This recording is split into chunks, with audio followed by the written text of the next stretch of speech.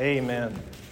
Thank you, choir, so much for working so hard on that song. Even in the midst of them working on the Christmas musical, they've taken time to learn that as well, and it does perfectly set the scene and the stage for this Advent series this year.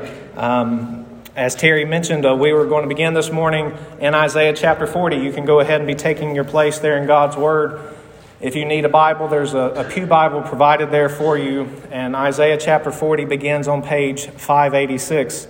But this Advent season, it is my prayer that we would be able to truly behold our God. As we go through Isaiah 40 today, we will see the importance of seeing God for who He truly is. Many of you may be like me. You didn't grow up in a church that talked about Advent.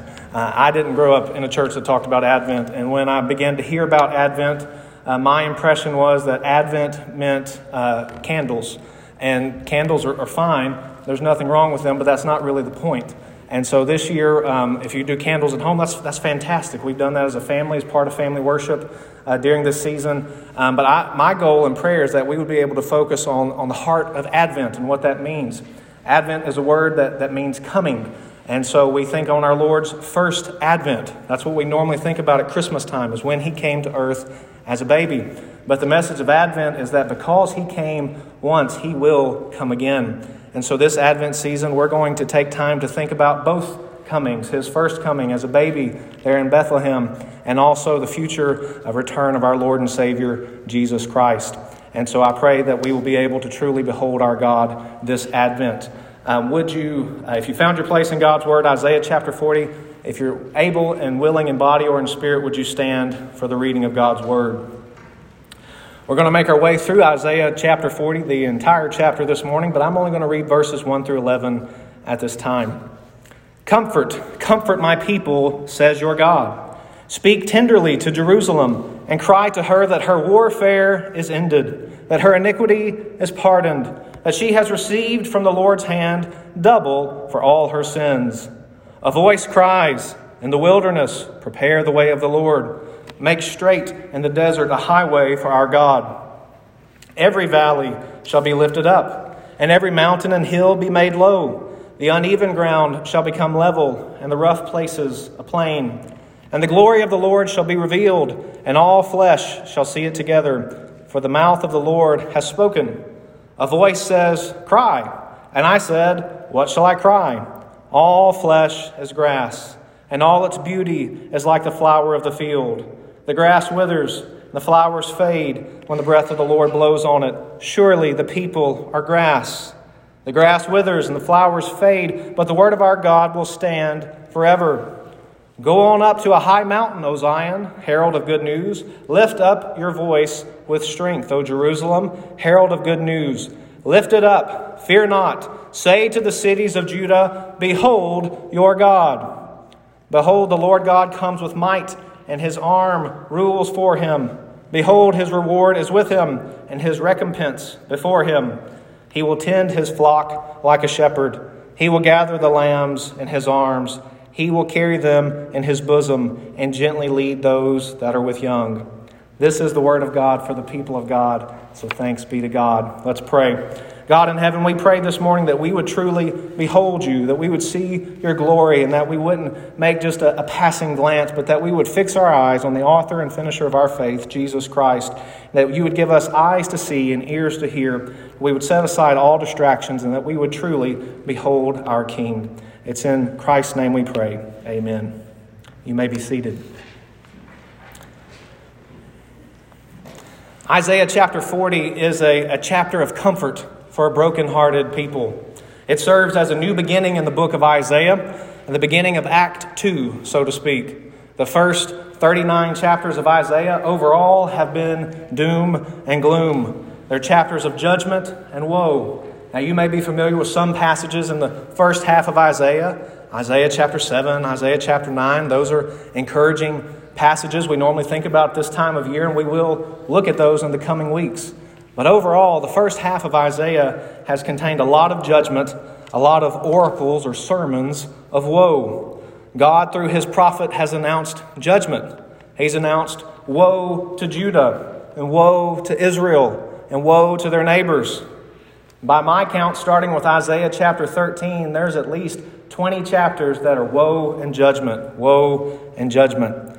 And then Isaiah pauses the prophecies in Isaiah chapter 36, and he begins to give us a historical update as to how all of this was working itself out there in the nation of Judah. So in Isaiah chapters 36 and 39, we see King Hezekiah.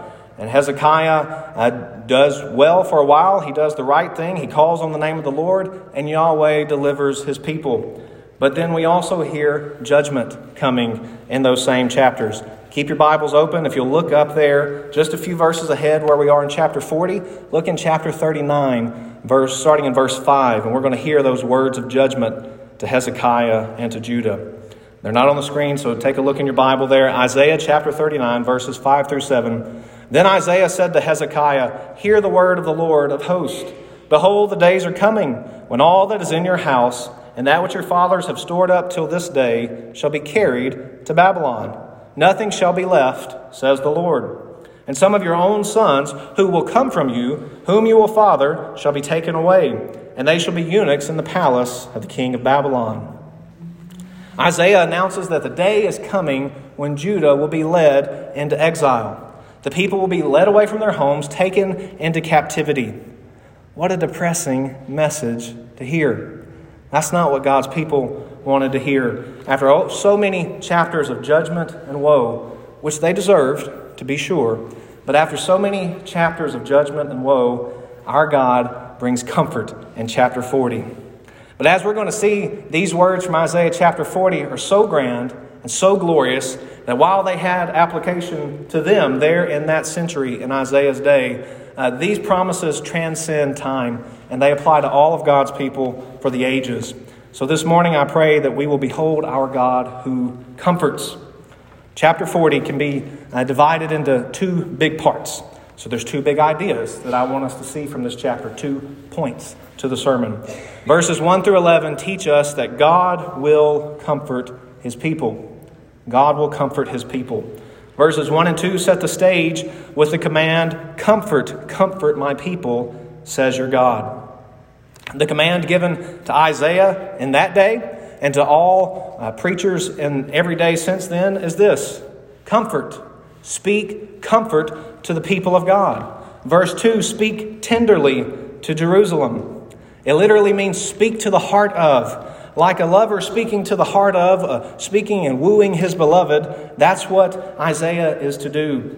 Well, what is Isaiah's message of comfort? Well, before I tell you what it is, I want to tell you what it's not. I like to give you a few options of what it's not. So here's what Isaiah doesn't say. He doesn't say, "Listen, Judah, I know that you're going through a rough patch. So let me tell you a secret. Here's a book, and it's called The Power of Positive Thinking." That's not what Isaiah does. Isaiah doesn't say, "Hey guys, I know things are bad right now. You've got enemies all around you. So here's a different book, How to Win Friends and Influence People."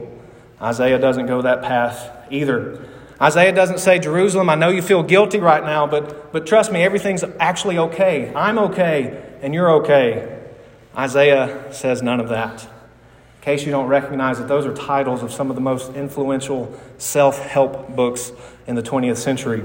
But Isaiah doesn't offer ideas like this because he knows that their help comes from the Lord, the maker of heaven and earth. So Isaiah gives 3 things in verse 2 that are to be a comfort to God's people. Look there in verse 2.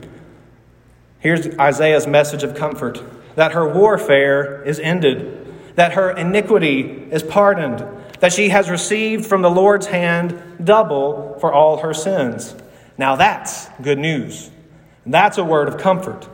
Isaiah knows that the day is coming when the people are going to feel the weight of their sins. They're going to feel the effects of their iniquity so strongly because they're going to be carried away from their homes. They're going to be captives in a foreign land. And the weight of their sins will be so great that they will feel crushed. And Isaiah says, here's comfort. God says that your battle is over. The warfare has ended. Your sins are forgiven. Your iniquity has been pardoned. And Judah has received from the Lord's hand, double for all her sins. Now that third phrase sounds a bit strange to us, but the overall idea seems to be that God has provided sufficient atonement for Judah's sins. As great as their sins are, God has provided far and above all that they need to cover their sins in Jesus Christ. Now, to be sure, Isaiah and his original audience, they didn't understand everything about the cross in their day. Although if you look at Isaiah 53, you understand that Isaiah understood a whole lot. They didn't understand everything that we understand from this side of the cross. But I absolutely think that this is a reference to the work of Jesus Christ. Because the Bible is clear that our sins can only be atoned for. Our account can only be settled through the person and work of Jesus Christ. So Isaiah is announcing comfort to the people of God due to the work of God on their behalf. They may have felt like their sins were so great, that their debt was so insurmountable, that there was no hope that they could ever be made right, that they could ever be cleansed. But God's word of comfort is this: the battle is over, your sins are forgiven, and there is abundant grace in Jesus Christ. Where your sins abound, God's grace abounds more.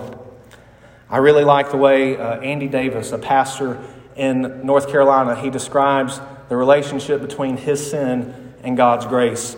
He says that some days our sin is like a match. Other days our sin is like a torch. Other days our sin is even greater. It's like a bonfire on the beach.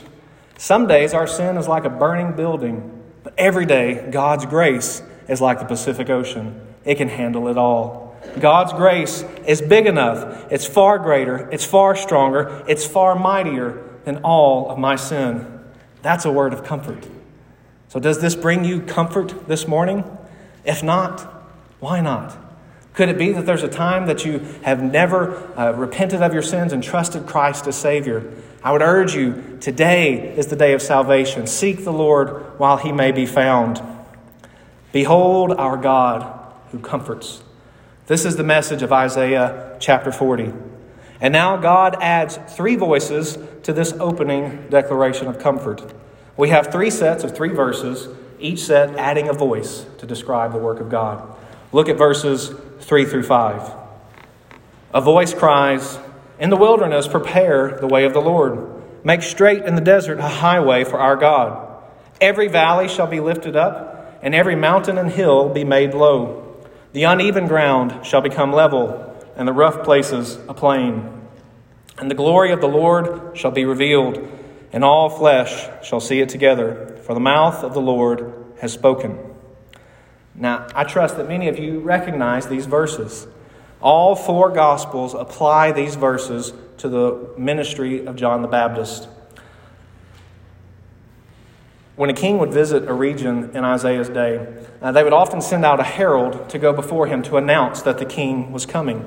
And sometimes they would even send out engineers to improve the roads, to level the roads, to bring up the low places and to bring down the high places and to make a smooth path for the king's arrival.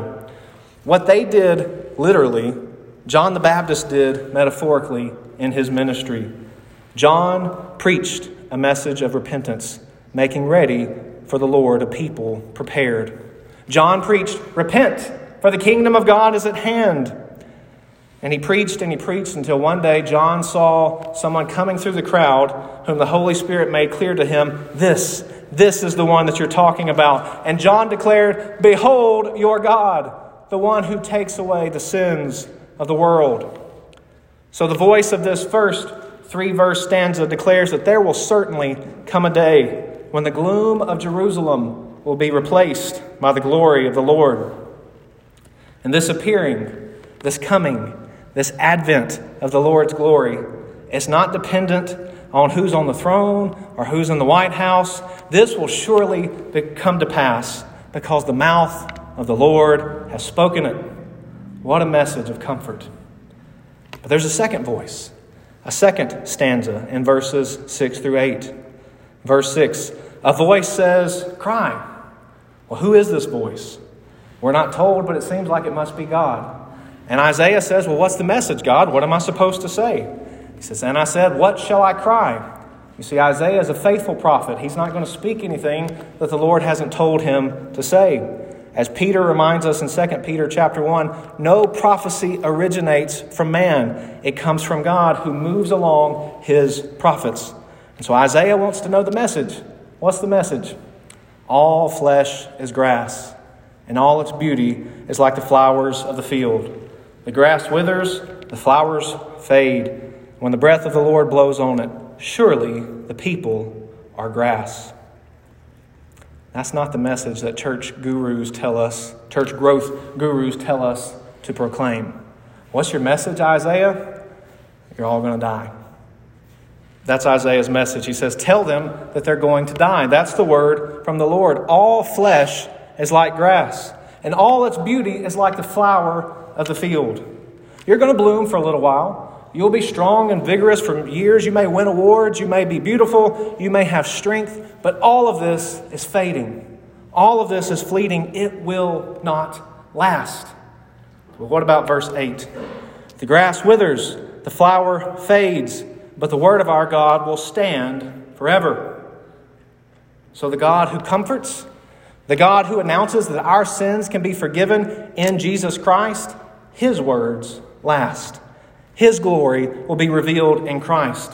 The things that bring you sorrow in this life, they're temporary.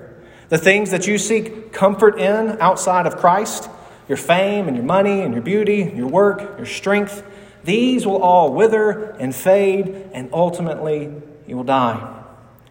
But God's word stands forever. God's promise to deliver his people is certain. His word is sure. It will never fade. God's glory will never fade. God's words of comfort will never fade. God's work of salvation through Christ will never fade. God's word stands forever. Behold your God. There's a third voice, a third stanza in verses 9 through 11.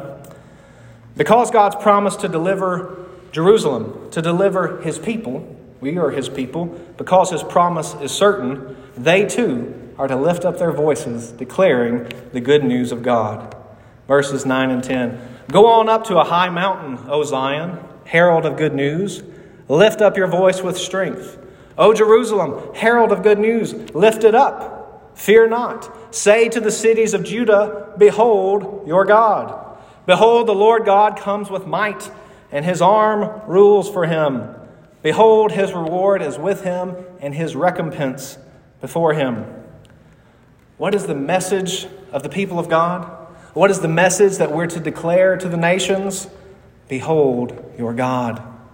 Not just glance at him, not just a passing look, not just gaze upon him for a moment and then you can take him or leave him. Fix your eyes, fix your heart, fix your attention upon him. Study him. Consider him. Behold your God. Well, who is he? What is he going to do? Look at verse 11. He will tend his flock like a shepherd. He will gather the lambs in his arms. He will carry them in his bosom and gently lead those that are with young.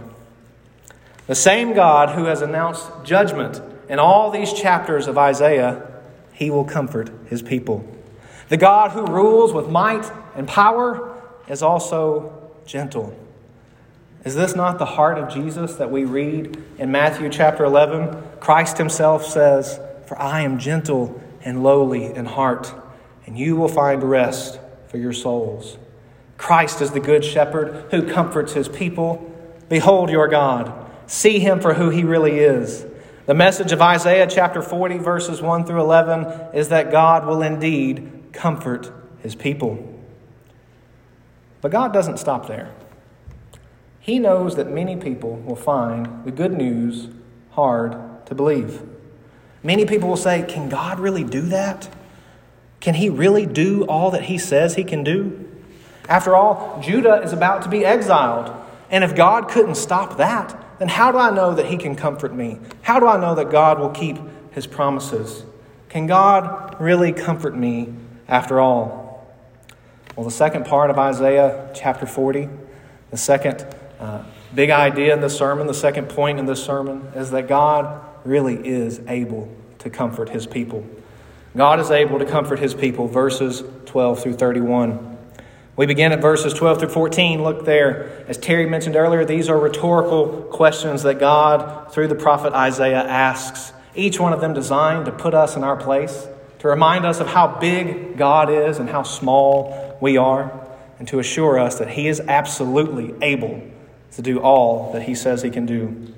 Verse 12, you heard the choir sing it. Who has measured the waters in the hollow of his hand, and marked off the heavens with a span, enclosed the dust of the earth in a measure, and weighed the mountains in scales and the hills in a balance? Can you measure the amount of water in the Pacific Ocean? I don't mean can scientists take a guess. I mean, can you personally? Can you do that? What about Lake Oconee? Is that any better? Okay, how about the water in your bathtub? Can you measure the amount of water in your bathtub? How long will it take you? How many tools will it take you? God can measure all the waters of the earth in the palm of his hand.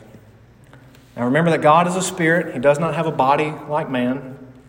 But God is higher and greater, altogether different than us. And so he speaks to us in terms that we can understand. All throughout the Bible, God speaks to us as if he has a human body. He uses human language to help us understand him. That's called an anthropomorphism. God uses the language of humanity to describe himself so that we can understand him more clearly. So if God had a hand, he could measure all the waters of the earth in the palm of his hand. God could measure the entire universe in the span of his hand. The distance between his thumb and his pinky, God could measure it all. God's big enough to do all of that. We humans, even with all the great achievements of science, all that science has to offer, when it comes to hills and mountains, we're just guessing. We're guessing about their size. We're guessing about how much they weigh. But God can take them all and weigh them all in a balance. God knows their every detail. If God's big enough, strong enough to do that, don't you think he's able to keep his promises to you? Absolutely he is. You say, yeah, when you put it like that, I mean, I guess he is, but sometimes I don't like the way he does it. If I'm just being honest, I don't like the way God operates sometimes. I wish he would do things differently. Well, look at verses 13 and 14. Who has measured the Spirit of the Lord? Of what man shows him counsel? Whom did he consult? And who made him understand? You see, when God created the heavens and the earth, he didn't send out bids to various contractors to get the best person for the job. It's all right. You can laugh. I know I don't always pause, but it's okay to laugh. When God hung the stars in space, he didn't call the local weather station and ask them if they liked the pattern. And when God declared before the foundations of the earth that the Son of Man must be crucified, that he must be beaten, that he must be handed over to the scribes and the chief priests and the Pharisees, and that he would be crucified and raised again on the third day, God didn't ask our opinion. He said, this is the way it will be. God's ways are higher than our ways. His thoughts are higher than our thoughts. Sometimes we don't like that. 1 Corinthians chapter 1 reminds us that sometimes the world scoffs at the plan of God. If we're honest, sometimes we do too. 1 Corinthians chapter 1, starting in verse 18, for the word of the cross is folly. It's foolishness to those who are perishing. But to us who are being saved, it is the power of God. For it is written, I will destroy the wisdom of the wise, and the discernment of the discerning I will thwart. Where is the one who is wise? Where is the scribe? Where is the debater of this age? Has not God made foolish the wisdom of the world?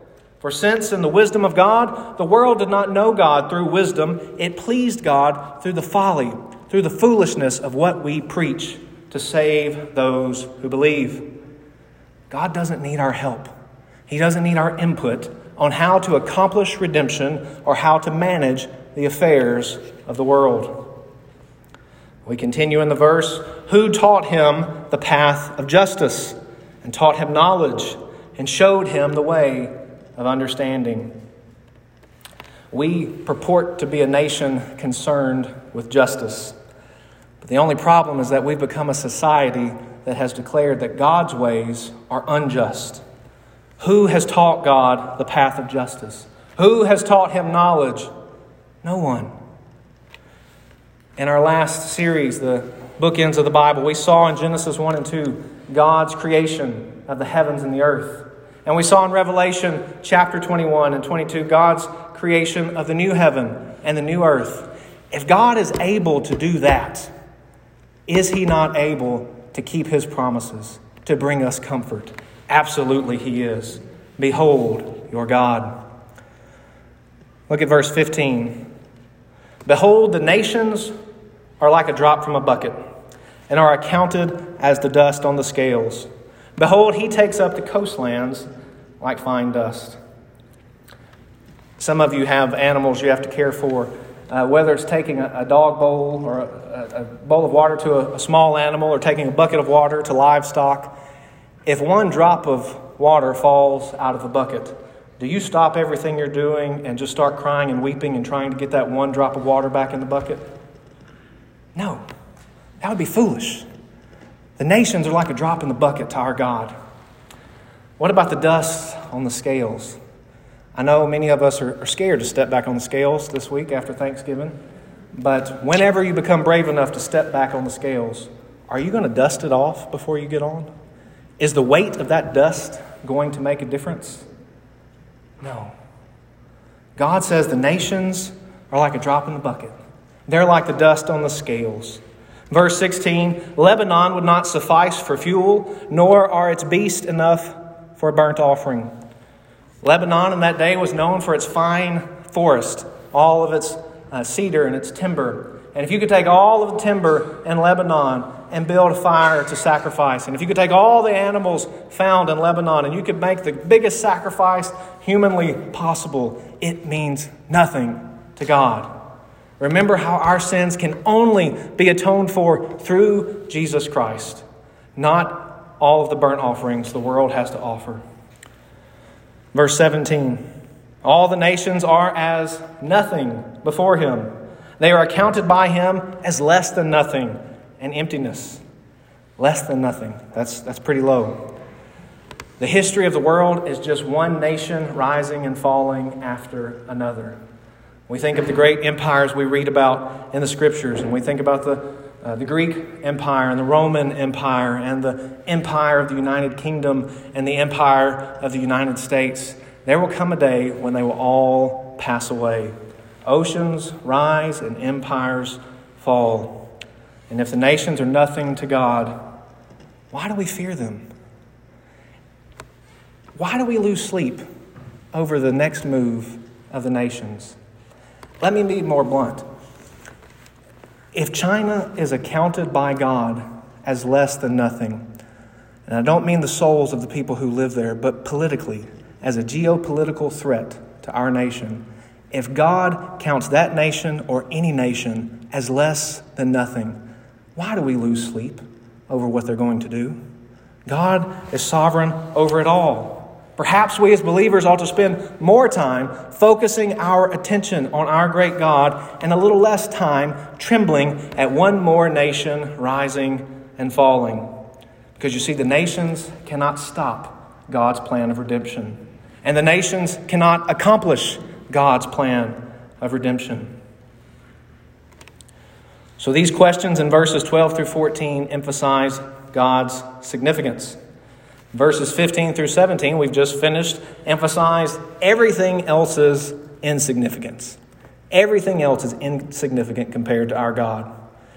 But you know, we're human. We're just like our father and mother, Adam and Eve. And so sometimes we prioritize the insignificant over the significant. We often turn to idols for things that really don't matter.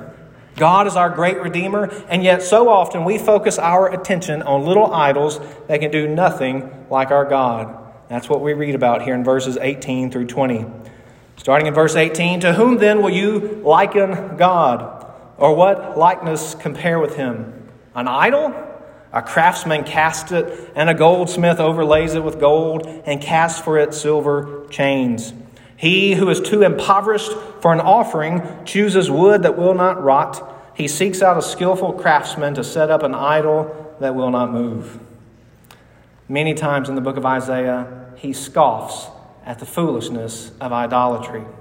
One of my favorites is in chapter 44, when Isaiah speaks of this poor person who doesn't have the money or the ability to get a gold idol, and so he finds timber, and he takes half of the timber and uses it to cook with and to fuel his stove and everything, and then the other half of it he makes an idol out of, and it's all from the same piece of wood. How foolish is idolatry. But do we turn to idols today? Maybe not the ones made out of wood or silver or gold, but we do turn to the insignificant things and value them over the truly significant one. Do we turn to these for our comfort and our value and our worth and our identity? Absolutely we do. We idolize the insignificant rather than worshiping the only significant, true, and living God. To drive the point home further, Isaiah asks more rhetorical questions. Verse 21, do you not know? Do you not hear? Has it not been told you from the beginning? Have you not understood from the foundations of the earth?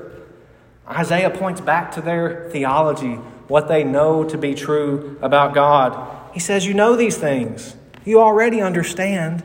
You must remember. Verse 22, it is he who sits above the circle of the earth, and its inhabitants are like grasshoppers, who stretches out the heavens like a curtain and spreads them like a tent to dwell in, who brings princes to nothing and makes the rulers of the earth as emptiness. As terrifying as rulers and dictators can sometimes be, the Bible is clear that God will bring them to nothing. He will make the rulers of the earth as emptiness. Make no mistake, God is actively involved in the affairs of men. That's not what famous deists like Thomas Jefferson would have believed. They would have said, well, God made everything, but then he removed himself and he just set everything on its own course, and he's not actively involved in our day-to-day life. But the one who said that, God brought him to nothing. God makes princes nothing. He makes the rulers of the earth as emptiness. Verse 24, scarcely are they planted, scarcely sown, scarcely has their stem taken root in the earth when he blows on them, and they wither, and the tempest carries them off like stubble. What did we see back in verses 6 through 8? They're like grass. They fade, but God doesn't. We keep going in verse 25. To whom then will you compare me, that I should be like him, says the Holy One. Lift up your eyes on high and see who created these. He who brings out their host by number, calling them all by name, by the greatness of his might, and because he is strong in power, not one is missing. He's referring to stars here. When you look up into the sky and you see the stars at night, we can't even count all of the stars. We have to use telescopes to be able to see them. We can't even see many of them with our naked eye. But God created them, he sees them, he counts them, he controls them, and he does not lose a single one of them. How then could Judah compare the greatness of their enemies to the greatness of this God? The great Assyria, the great Babylon, as great as these kingdoms were in their day, they are nothing compared to Almighty God. And the same is true for my enemies and your enemies, my concerns and your concerns. The things that keep us awake at night, the things that keep our attention, crime, inflation, COVID, whatever variant there is this week. All of these things catch our attention, yet God is far greater. Behold our God. All of these things pale in comparison to his might and his greatness. We've seen that God will comfort his people. And if you have any doubt, God has demonstrated that he is able to comfort his people. But as Isaiah closes out the chapter, he applies his message here in verses 27 through 31. Verse 27, why do you say, O Jacob, and speak, O Israel, my way is hidden from the Lord, and my right is disregarded by my God. Sometimes we're so focused on ourselves and not on God that we sink into the same despair that Israel was in, the same despondency of Judah. Apparently, they were acting as if God had forgotten about them altogether. And we may not say it out loud, but sometimes down in the deep recesses of our heart, we feel the same way. We ask, has God forgotten about me? Is God tired of me? Is he tired of me needing help again this week with the same thing that I needed help with last week? Does God really even like me? We ask even harder questions. Why hasn't God answered my prayer? Why did God take my spouse? Why is my child in rebellion against God? Why doesn't God take away the pain that I'm suffering? Sometimes these questions are the constant refrains of our souls. Now hear me carefully. I'm not minimizing what you're going through. I know a little bit of what some of you are going through. I don't pretend to even begin to understand everything that you're all going through. Some of you are walking through very deep valleys, and the pain is real, and the sorrow is real. So I'm not telling you to just pretend like everything's okay. I'm encouraging you that even in the midst of great sorrow, lift your eyes to the Maker of heaven and earth. Behold your God. See him for who he is. Be reminded of his strength and his power, and be encouraged. He will comfort you. How does God do this? How did he comfort an old man named Simeon? Do you remember in Luke chapter 2? Luke tells us about a man named Simeon who was waiting for the consolation of Israel. What a beautiful phrase. He was waiting for the comfort, the consolation that Isaiah spoke about here. And how did God comfort Simeon? By letting him behold his God. Simeon was standing in the temple one day, and a man and a woman came in with their child for the purification offering, and God's Spirit spoke to Simeon and said, "This is the one. This is the comfort of Israel. This is Christ the King." In this Advent season, as we are longing, we're waiting for the comfort of God, we need to be reminded of what we already know. Look at verse 28. Have you not known? Have you not heard? The Lord is the everlasting God, the eternal God, the creator of the ends of the earth. He does not faint or grow weary. His understanding is unsearchable. Again, God points us back to our knowledge of him, our theology. Do you know him? Do you know him through his word? You see, our God does not faint or grow weary. Verses 29 and 30. He gives power to the faint, and to him who has no might, he increases strength. Even youths shall faint and be weary. Even young men shall fall exhausted. Isaiah here, he's giving us the best of the best. He's giving us the strongest of the strong. The young men, the athletes, the trained soldiers, the strong ones, even they get tired. Even they grow weary. But God doesn't grow weary. God never faints. He has abundant strength, and he's ready to strengthen you, to comfort you.